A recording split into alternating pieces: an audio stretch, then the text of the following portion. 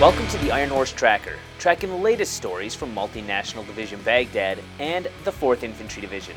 I'm Sergeant Kyle Pflieger. Keeping an army fueled and fed is key to being able to wage a successful war. Over the years, the means of transporting these valuable supplies has changed from horses to horsepower, but it's still as important as ever. Sergeant Jeremy Todd tells us about one unit keeping other soldiers supplied. The soldiers of 94th Brigade Support Battalion have been supplying Patriot Brigade soldiers of 4th Brigade 10th Mountain Division stationed in southern Baghdad for more than a year now.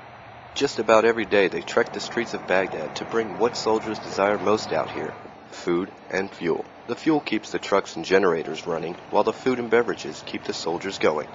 That's why there are no shortages of volunteers to unload the goods. 3rd Squadron 89th Cavalry Scout, Specialist Jeremiah Minion of Hillsborough, North Carolina says, getting a shipment is like getting a boost of energy. Deco's bringing us some water, sodas, Rippets, cookies, food like that. Keep it going.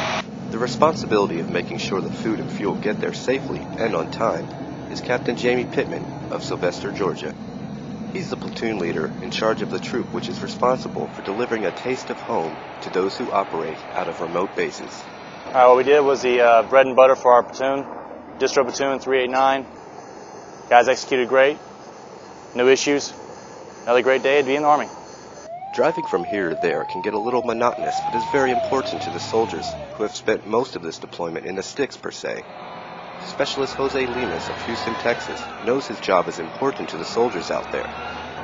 I feel great. I like doing this. Somebody's got to feed these guys since they can't be back at the FOB every once in a while like the rest of us can.